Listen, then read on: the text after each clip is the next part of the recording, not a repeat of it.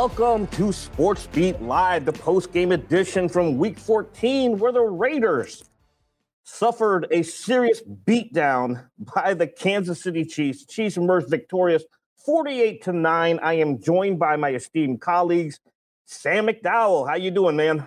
Doing good, Herbie. How you doing, buddy? Hey, I hope I'm doing well enough where my audio issues will work. No more audio issues, right? That's what we're hoping for. And we have our special guest here, Lila Bromberg, who covers the University of Missouri for the Kansas City Star. She joined us this week up in the press box to help us with our coverage. Lila, how are you? I'm good. I'm happy to be joining you guys. Thanks for having me. No problem. Sam, I don't know if you noticed, but I was dancing a little bit, because our pregame music tends to get my juices flowing. But I will say I was not dancing on the Chiefs logo, unlike a certain team. And some of the players actually addressed that after the game. How much of an impact did that have in motivating the Chiefs in this win, in your opinion? How many exercises did you go through, Herbie, before you came up with that line? None. I was surprised by just how much that ticked them off. A lot of times after press conferences, and I was actually explaining this to Lila, and we'll have her get more into it because she wrote about it, that typically we see the Chiefs downplay all this sort of thing. We did, just to kind of explain the situation, I was sitting in my seat in the press box, and I noticed that the Raiders, every team goes through their pregame routine, and usually there's a player that sort of gives the last pregame speech. We see Patrick Mahomes do it. We see Tyrann Mathieu do it. But when the Raiders did it, the Chiefs had already left the field for the locker room before the game. And as the Raiders start to go to their locker room, they're at about the 20, 25-yard line. They move to near midfield, about the 45, close to the 50-yard line. A couple players were waving their teammates over and did their pregame antics there. So it's not extra antics they did, it's the location of them. And it's just sort of this unwritten rule in football about the logo and your team's logo. Like I said, I'll let Lila kind of take it over from here, but usually we see the Chiefs downplay this stuff. So the significance of these comments, I thought, just really illustrated that this really pissed them off. Every player we talked to mentioned it post-game. Even, I think when Josh Gordon wasn't necessarily asked about it, hinted at it. And, Patrick Mahomes even said after the game, you don't want people coming into your stadium and trying to disrespect things that you built. Tyrann Mathieu had a comment about that's not something that champions do. So it was really interesting to see those comments about that, and also hinting a little bit at last season, the Raiders taking the victory lap after beating the Chiefs here. It seems like that was something that was also on their mind as well. Yeah, and that's a good point, because Mahomes was actually asked about that question. That story came from an NFL Network reporter, James Palmer, who tweeted out that Mahomes brought that up in the tunnel. But Vahe, welcome to Vahe Gregorian, who just joined us. We're discussing some of the pregame antics from the Raiders, dancing on the logo. How surprised are you a guy like Mahomes, one of the NFL's ultimate competitors, is using that as fuel, even though he downplayed it, but, the NFL Network reported that he was bringing it up in the tunnel? Yeah, it's funny. Patrick will do things like the counting stuff, and he'll kind of bring stuff up, I suppose, a little more subtly than he really lived it. I think that's been a little tendency of his. I think he's downplayed some of that stuff when he's been asked to talk about it. I think the best comments, though, like Lila pointed out, Josh Gordon bringing it up without even being asked about it, and just to sort of drop the mic, way he suggested it might have been just desserts for the Raiders was pretty good. And I really liked Tyrann's line about, champions don't do that. So I thought they pretty effectively addressed it without really saying anything inflammatory. They just kind of made the point. Yeah, and you know what? And Matthew's comments about champions don't have to do that. He's dead on. Especially if you're a 6-7 team now, following a thumping at the hands of the Chiefs, you have no business taking any more bus rides or dancing on team logos. Let's put this in perspective. The Chiefs and Raiders have faced twice this year. The Chiefs have outscored them 89-23. Sam, you write a lot about Patrick Mahomes. You kind of like have a way of knowing what he thinks and how he's thinking. What is it about this matchup? It's the Raiders seem to be the best medicine for Patrick Mahomes. Would you agree with that? Yeah. I think we all write a lot about Patrick Mahomes. He's today they got back to the things we saw back, in 18, 19, and 20. And I don't just mean the final score. They were doing, first of all, they caught the football. It was interesting that Andy Reid mentioned that the drops were a problem last week. And I tried pulling teeth to get him to talk about during the week how big of a problem the drops were. Well, now he acknowledged that, hey, if they'd only caught the football last week, maybe last week turns out like this week did. I think he's still a little bit off on that. But the other things that they did is they got more guys involved. Herbie, you wrote this week that Mecole Hardman's snaps had the last 3 or 4 weeks. He comes in, makes a 44-yard catch on the left sideline. I thought Patrick Mahomes had a great description of what happened on that play. The cornerback fell down, and Mecole Hardman and Patrick Mahomes have to be on the same page. We've heard a lot of that about these guys not being on the same page at times this year, especially over Mecole Hardman's career. And they both decide to go deep, and that's not what the route intended for. It intended to be a stop route. And Mahomes sees that Hardman's going deep. He finds him there for a 44-yard gain. And the other guy that got involved for the first time this year is Josh Gordon. And so, Travis Kelce only had 27 yards today. Tyreek Hill made some plays. It wasn't one of his more spectacular days. But they had other guys that were part of the game plan and executed their part of the game plan. So that's why I say, you're going to point to the final score, and for good reason. But there's other elements of this offense that I thought maybe those are elements that can be long-lasting. I think when they face the Raiders, you always seem to see a complete game from the Chiefs. Defense, special teams, and even offense. Vahe, I know you're writing a column, and I'm going to tease it here for you. But we're reaching the point of the season now where we're starting to see a complete Chiefs team. What were your thoughts on that? Well, there's a whole bunch of things, but the thing that let's remember that's become kind of the constant all of a sudden is the defense is kind of something you can count on. I mean, breaking down the numbers, there's a couple of little fun things with the numbers on the defense. They gave up 27 points in the first half against Tennessee. Now they've given up 27 points in the last 3 games total. And also the sort of demarcation point of Tennessee, at that point, they'd given up 206 points through 7 games. They've given up 65 points in the last 6 games. That's a pretty dramatic difference. But that doesn't do enough for people, right? Everybody's upset because they're not getting the performance you want to see out of the offense. And we worry what that might mean later while they're still winning. And then today they kind of kick it into gear with the offense. There's a little caveat here that the only teams they've really had these great eruptions against over the last 6-7 weeks have been the Raiders. So I think that sets us up a little bit for believing in where they're heading, and that they're more than just a team finding a way, that they now kind of have multiple ways to win, and they are playing complementary football. Of course, the greatest complementary football is when you're getting stuff that's so obvious, like the defense scoring a touchdown and things like that. But more to the point, they know they can riff off of each other. So we're going to get a really big test on Thursday of what this is really about. But I'm looking forward to that. And I suppose we should let them enjoy the moment, because this is a pretty good surge they're on. Vahe correctly mentioned that, these last few wins people have been talking about in a manner that doesn't really feel like wins, because of the manner in which they're winning. We haven't seen the offense that we've seen. That's the Chiefs too.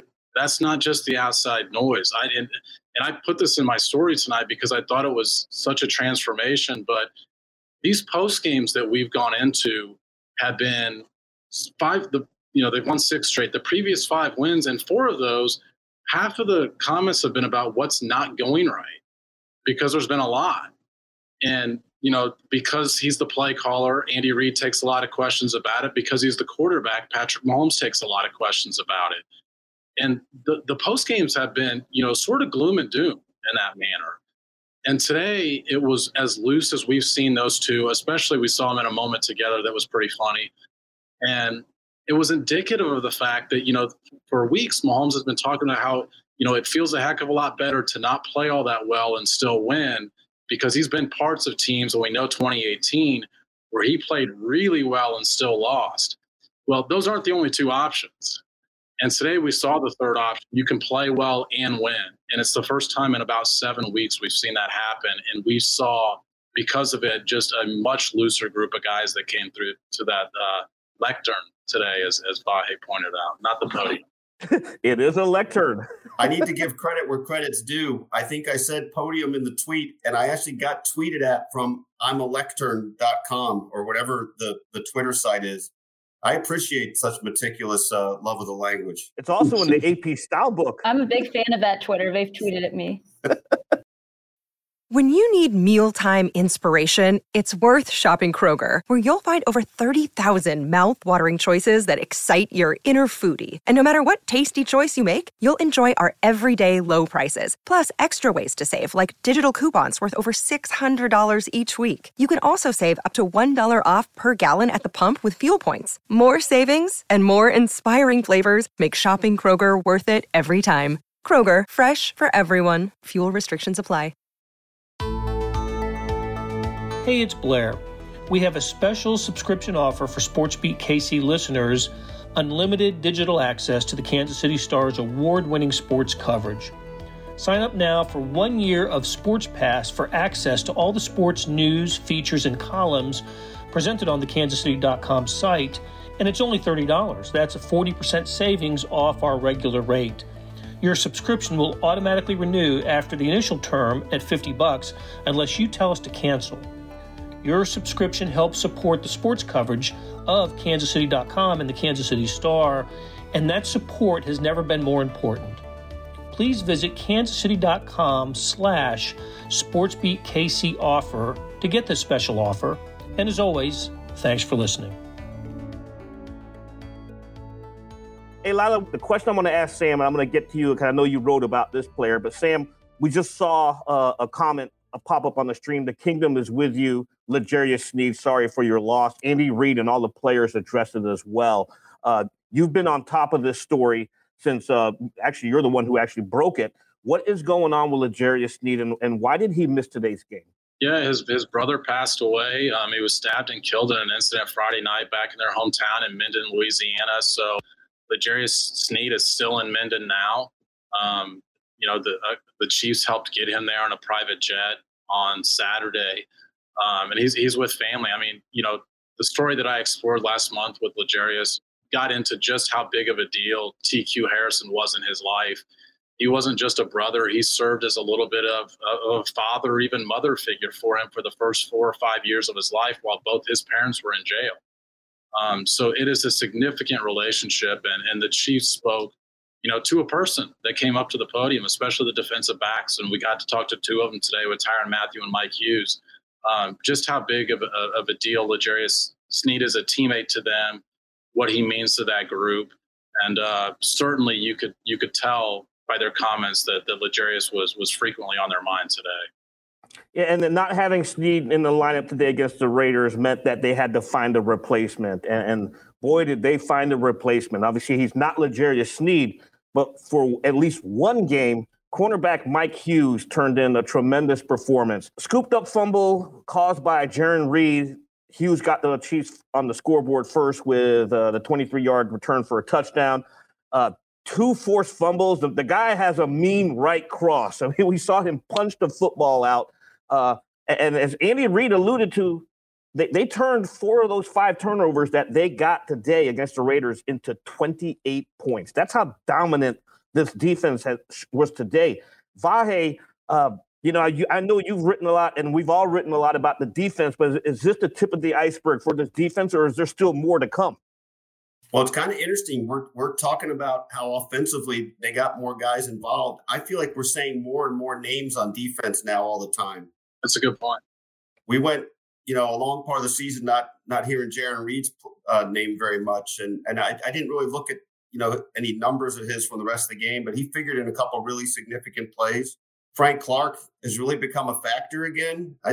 I'm not sure, you guys can correct me on this, but he might be playing the best regular season football he's played for the Chiefs. You can't talk about the defense now without talking about Melvin Ingram anytime. I mean, even he's a classic case of a guy who, even when it doesn't show up in the stats, you can see how he blows up plays and changes everything. And I think, we've heard more than once from Andy Reid and I think probably other guys on the defense about the difference he's kind of made in the room, the veteran voice, not overplaying his hand, just being who he can be. And so all that I think is sort of at play in what you're asking, Herbie. What impressed you about this defensive performance today, Sam? It's funny how luck changes in the NFL and how quickly it can change and how significantly it can change. Eric Bieniemy talks a lot about creating your own luck. And I know I'm using the offensive coordinator to talk about the defense, but there were 5 fumbles in today's game. The Chiefs recovered all 5. And it's long been thought that the way the ball bounces after a fumble, there's a lot of luck involved in that. You know, Clyde Edwards-Helaire had a fumble today on a snap. Those aren't a lot that you get back when they go 3 yards in front of you, but he somehow rolls right along with it. All 4 fumbles they force, they pick up. So they are creating their own luck in that sense. That's what that comment always means. So I think that the first stage of the defense was the points allowed category. Improved significantly in that, as Vahe pointed out. And I think the pass rushes has played the biggest part in that, but the secondary has been good. Now they've moved on to this next stage of forcing turnovers. You know, it's 5 straight games that they forced at least 2 turnovers, and 5 today. We were talking about turnovers for the first month of the 5-6 weeks of the season for an entirely different reason. And as cliche as it sounds, we've seen the effects of turnovers on a football game and on wins and losses. And I know everyone, you know, win the turnover battle and win the game. You know, I'd like to go back, you know, game by game and see how often that's been true, because during this 6-game win streak, oh, by the way, it just so happens the Chiefs are forcing turnovers and not turning it over nearly as often. Just about the luck, you know, you alluded to that, Sam, with Clyde Edwards-Helaire. And we all know that ball could have bounced differently in Baltimore, that fumble. And just that switches a lot of things about the season, I think, at least in perception. I heard a great line once. I think it was a Streetcar Named Desire. Part of luck is thinking you're lucky. And I think the Chiefs are now at a phase where kind of whatever you want to call it, the mojo, the swagger is back. That they're going to will themselves to some luck in a certain way. One thing that really stands out to me, and Sam mentioned the points allowed, this is 3 straight games in the National Football League where the Chiefs have not allowed an opponent to score 10 points. It's 3 straight games of 9 points. And one of those teams, you know, people like, how rare is this? It's very rare. This is the NFL where, you know, Andy Reid always talks about parity, but the thing that jumps out to me is the Cowboys game. You know, the Cowboys came into this Arrowhead as the number 1 offense, and the Chiefs pretty much shut them down. Lila, I'm going to kick it back to you because you were in Mike Hughes's press conference or news conference. What stood out to you about what he said in there? Yeah, I think, you know, what stood out to me, and I think Sam hit on this as well, is just kind of really what everyone said about, you know, starting in that spot for Snead. And really the whole defense wanting to play for Snead, that was something that definitely stood out for me. I also think kind of the question you asked was one of my favorites, asking about whether he took boxing lessons or punched that ball out. And I just think that kind of aggressive play from him, you know, something we haven't necessarily seen in recent games. And so it's really cool to kind of be able to see that today. Well, this is your first time covering the Chiefs. You know, you're in Columbia covering the Missouri Tigers. What was your biggest takeaway today up here in the Arrowhead press box? Honestly, it may have been just that the food was a lot better. That was like, that was a great takeaway for today. We've been having some mystery meats back at Faurot Field. But I think just being able to be in this environment and to, you know, see the fans and just see kind of how electric this building was.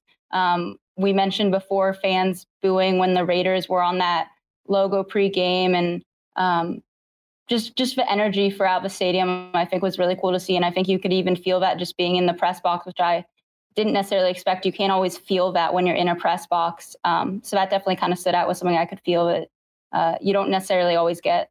Before we move forward here, we're going to take one last look back at this Raiders game. And I'm going to ask this question for the 3 of you. Vahe, who was your MVP of today's win and why? Boy, that could go so many different ways. You know, it would be easy to just say Mike Hughes right from the start. You know, I think it was the second touchdown when Sam McDowell and I looked at each other and supposed the game was about over just because of the way it was feeling. But really, the first touchdown kind of said, you know, this is a team that Chiefs beat 41-14 last time they played, and they just give you 7 points to start it off. So, you know, if you spread the wealth a little bit, though, I think And I'm going to go old school and say Patrick Mahomes. This was 20 out of 24, the type of game that he can have pretty easily when there's not a lot of drops, I think. But I think he was a little sharper. He had a couple plays, too, that we've not seen him complete a lot this year. The longer balls, obviously the one we spoke about earlier with Mecole Hardman. And there was something kind of maybe particularly significant about that play because of the times Patrick and Mecole have not been on the same page, generally because Mecole maybe is in the wrong book. I think, though, that you couldn't go wrong pointing to Patrick. There's probably 6 other guys I'm not thinking of, but those 2 are the ones that stood out to me. Same question, Mac. Just take them all, Vahe. I mean, just list them all. We've got 3 other people on this that have to know the name as well. I'm just hoping to block you on whatever you were going to say. Well, I'm actually going to go with Tyrann Mathieu. He was involved in 2 of the turnovers, but I think the main thing is, so Mike Hughes comes in for L'Jarius Sneed and their base defense, but the biggest adjustment in their nickel defense is Tyrann Mathieu's got to come down and play the slot. And he finds out at 5 a.m. Saturday morning that that's going to be his assignment on Sunday. And he hasn't played the slot all year. We saw him in 2019 play that quite a bit.